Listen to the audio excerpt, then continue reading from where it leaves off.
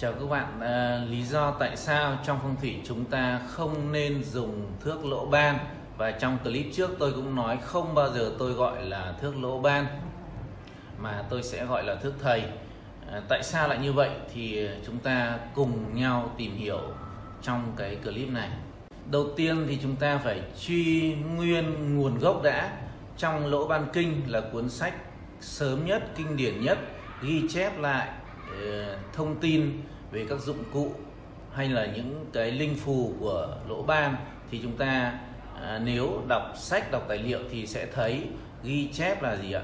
Người ta có ghi chép là cái cây thước lỗ ban dài 1 xích 4 thốn 4 phân.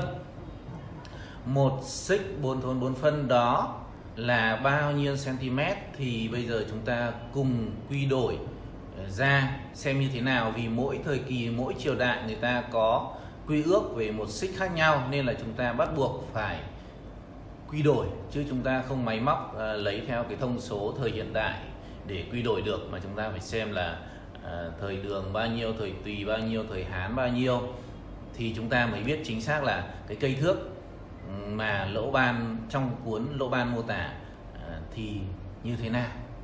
Chúng ta xét về thời kỳ ông Lỗ Ban sống là thời kỳ chiến quốc, và nếu xét theo cái thời kỳ của Lỗ Ban thì sẽ không có một cái cây thước nào như vậy. Lý do tại sao? Bây giờ chúng ta cùng xem. Nói có sách mách có chứng thì chúng ta mở cái cuốn Lỗ Ban Kinh ra, thì trong cuốn này ghi về thước lỗ ban chuẩn 1 xích 4 thốn 4 phân. Thì tùy thời kỳ của ông Lỗ Ban sống thời chiến quốc thì 1 xích bằng 23,2 cm, nên là thước lỗ ban thì được 33 phân. Mà trong thực tế thì chúng ta chả có thấy có một cây thước nào, cây thước lỗ ban nào nó ngắn như vậy, 33 phân, không hề có.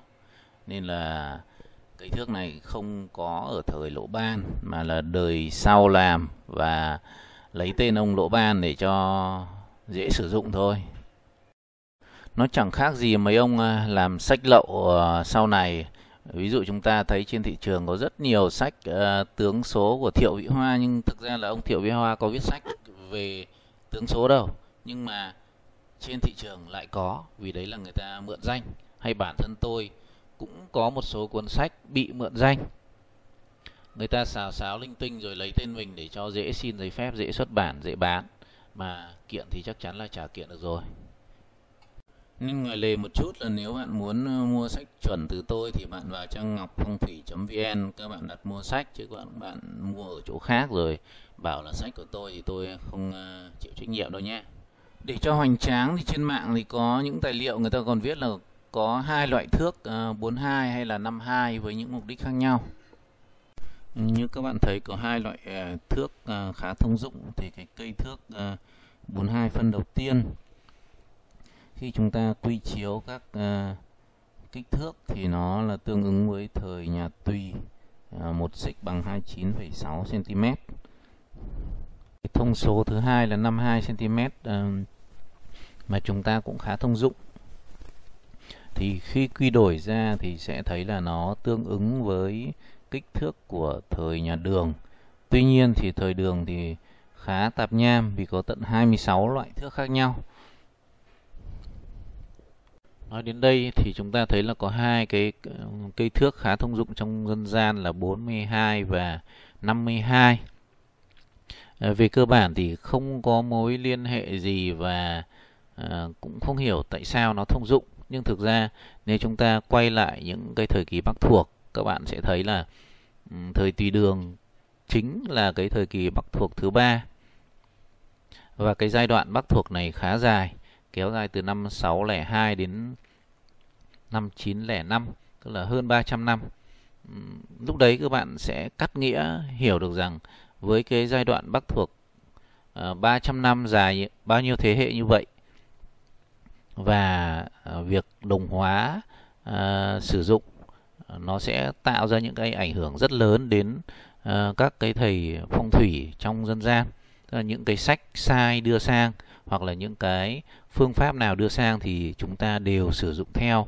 Và lúc đấy bạn sẽ nhận ra rằng cái kích thước mà chúng ta đang thông dụng hiện nay chính là kích thước thông dụng từ thời Bắc thuộc. Hay nói một cách dễ hiểu, thước lỗ ban mà chúng ta đang gọi chính là thước Bắc thuộc thời kỳ thứ 3. Qua phân tích thì các bạn có thể thấy là các cái cây thước thông dụng 42 hay 52 mà các thầy dân gian đang ra sức tuyên truyền ngoài kia chính là cây thước từ thời kỳ Bắc thuộc. Nhưng tại sao cây thước từ thời Bắc thuộc đến bây giờ nó vẫn thông dụng như vậy? Một phần là phong thủy của chúng ta cứ nối tiếp theo kiểu gia truyền, người này truyền người kia, đời này truyền đời kia. Và khi chúng ta dùng từ những thế hệ trước, chúng ta không suy xét, không phân tích. Cứ mặc nhiên một điều là ông tôi dạy là đúng rồi, cha tôi dạy là đúng rồi, thầy tôi dạy là đúng rồi. Chứ chúng ta không phân tích xem là cây thước đấy có đúng chuẩn hay không.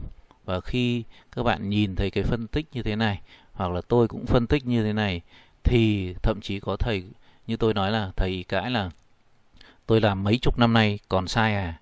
Thì tôi vẫn có nói một cái câu là hàng nghìn năm vẫn sai, chứ không là mấy chục năm còn sai.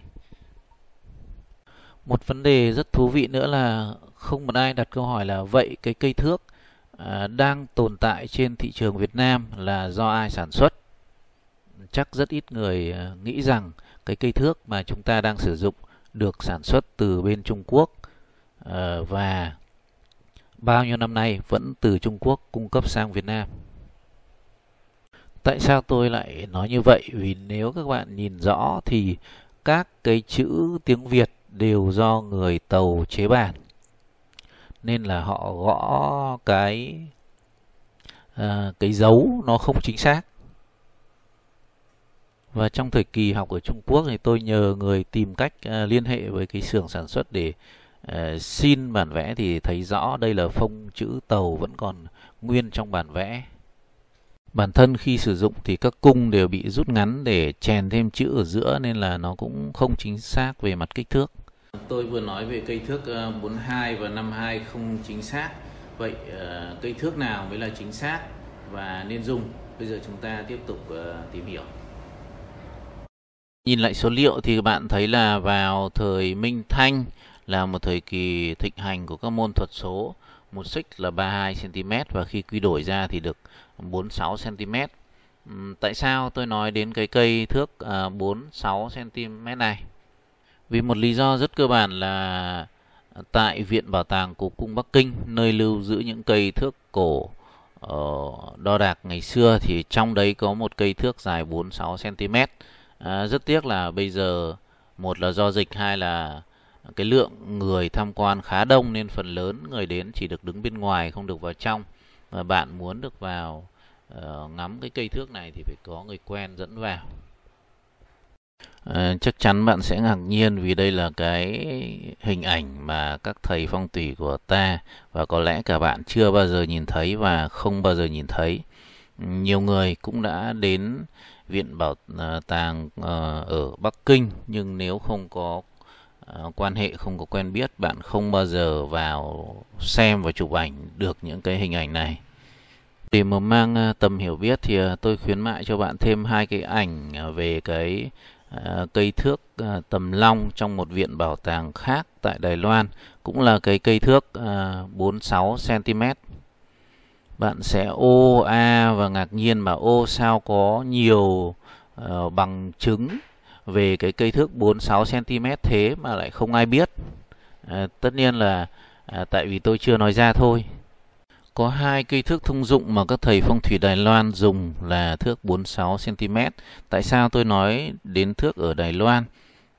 Không phải vì các bạn sợ Trung Quốc, mà vấn đề là khi tưởng giới thạch trong cái cuộc chiến giữa Quốc Cộng vào năm 1948 thì Tưởng Giới Thạch là một người có một tư tưởng khá lớn, là khi thua và chạy về Đài Loan thì Tưởng Giới Thạch đã mang theo rất nhiều cổ kim, sách vở cổ kim về của Trung Quốc, mang rất nhiều tàng thư về đây. Và đến hiện nay là có gần 3.000 thùng hiện vật được chuyển đến Đài Loan. Và đó cũng là lý do tại sao rất nhiều sách phong thủy gốc có mặt ở Đài Loan, nhưng tại Trung Quốc thì do những cái thời kỳ trong lịch sử đã bị xóa bớt, nên là với cái nếu bạn muốn tìm hiểu về những cái tài liệu cổ, tài liệu gốc thì các bạn lại phải tìm kiếm ở Đài Loan. Và ở đây là có hai cái cây thước 46 cm mà rất ít người Việt Nam để ý đến. Cây thước đầu tiên là cây thước gỗ mô phỏng lại cái cây thước ở trong viện bảo tàng, mà hiện nay là có bán khá phổ biến trên các trang web kể cả của Trung Quốc lẫn Đài Loan, các bạn có thể mua được. Tuy nhiên là mang theo khá bất tiện. Còn cây thước thứ hai là cây thước dây các thầy Đài Loan hay dùng, tuy nhiên là nó làm khá to, 10 mét, mang theo cũng hơi bất tiện nên là tôi cũng không có cái hình ảnh ở đây. Trước đây thì tôi trong những cái khóa học tôi có mang về cho học sinh xem, nhưng sau đấy thì tôi cũng đã bán đi rồi. Tôi biết là rất ít người chịu khó xem hết clip, và nếu có xem hết thì cũng nhiều người không tin, bởi kinh nghiệm hơn 10 năm đào tạo trong trường xây dựng thì với các khóa phong thủy thì tôi thấy là đến 90% người học sau khi học xong thì không tin, thấy những cái kiến thức mới tôi đưa ra không phù hợp, không thích hợp với họ, vì tư duy họ quen theo một cái cũ rồi. Muốn đón nhận một kiến thức mới là điều rất khó nếu bạn không đổ những cái kiến thức cũ đi. Bạn tưởng tượng là có 2 cốc nước, một cốc nước đầy, bây giờ bạn muốn đổ thêm vào chắc chắn không đổ được, nên là bạn muốn tiếp nhận một cái kiến thức mới, một kiến thức nó chuẩn mực thì bạn phải chấp nhận bỏ cái kiến thức cũ thì chúng ta mới đón nhận được kiến thức mới. Còn nếu bạn cho rằng dân gian hàng nghìn năm qua vẫn dùng thước 42, vẫn dùng thước 52 vẫn chính xác, thì chúng ta vẫn cứ tiếp tục dùng thôi. Chúng ta vẫn tiếp tục dùng những thứ mà thời kỳ Bắc thuộc người ta mang sang cho chúng ta sử dụng. Và nếu bạn hài lòng với điều đấy thì các bạn cứ tiếp tục dùng cây thước lỗ ban sai như vậy. Vậy thì có tồn tại cái cây thước 46 cm tiếng Việt nào trên thị trường hay không? Thì chắc chắn là có đấy. Trong quá trình đưa phong thủy, khoa học phong thủy nguyên bản và chính gốc về Việt Nam thì tôi đã xây dựng cái app trên iPhone là phần mềm thước thầy miễn phí. Ngoài ra thì cũng đã đặt một nhà sản xuất ở Đức làm cái cây thước thầy 46 cm này hoàn toàn bằng tiếng Việt để cho chúng ta có thể sử dụng được. Bạn đã xem 1 tỷ lý do của tôi về việc không nên sử dụng cây thước lỗ ban trên thị trường, cũng là lý do tại sao không bao giờ tôi nói là gọi là cây thước lỗ ban, vì nó không xứng đáng, không giá trị để chúng ta gọi. Tôi chỉ gọi cây thước 46 cm là thước thầy, thước của thầy phong thủy là thước thầy.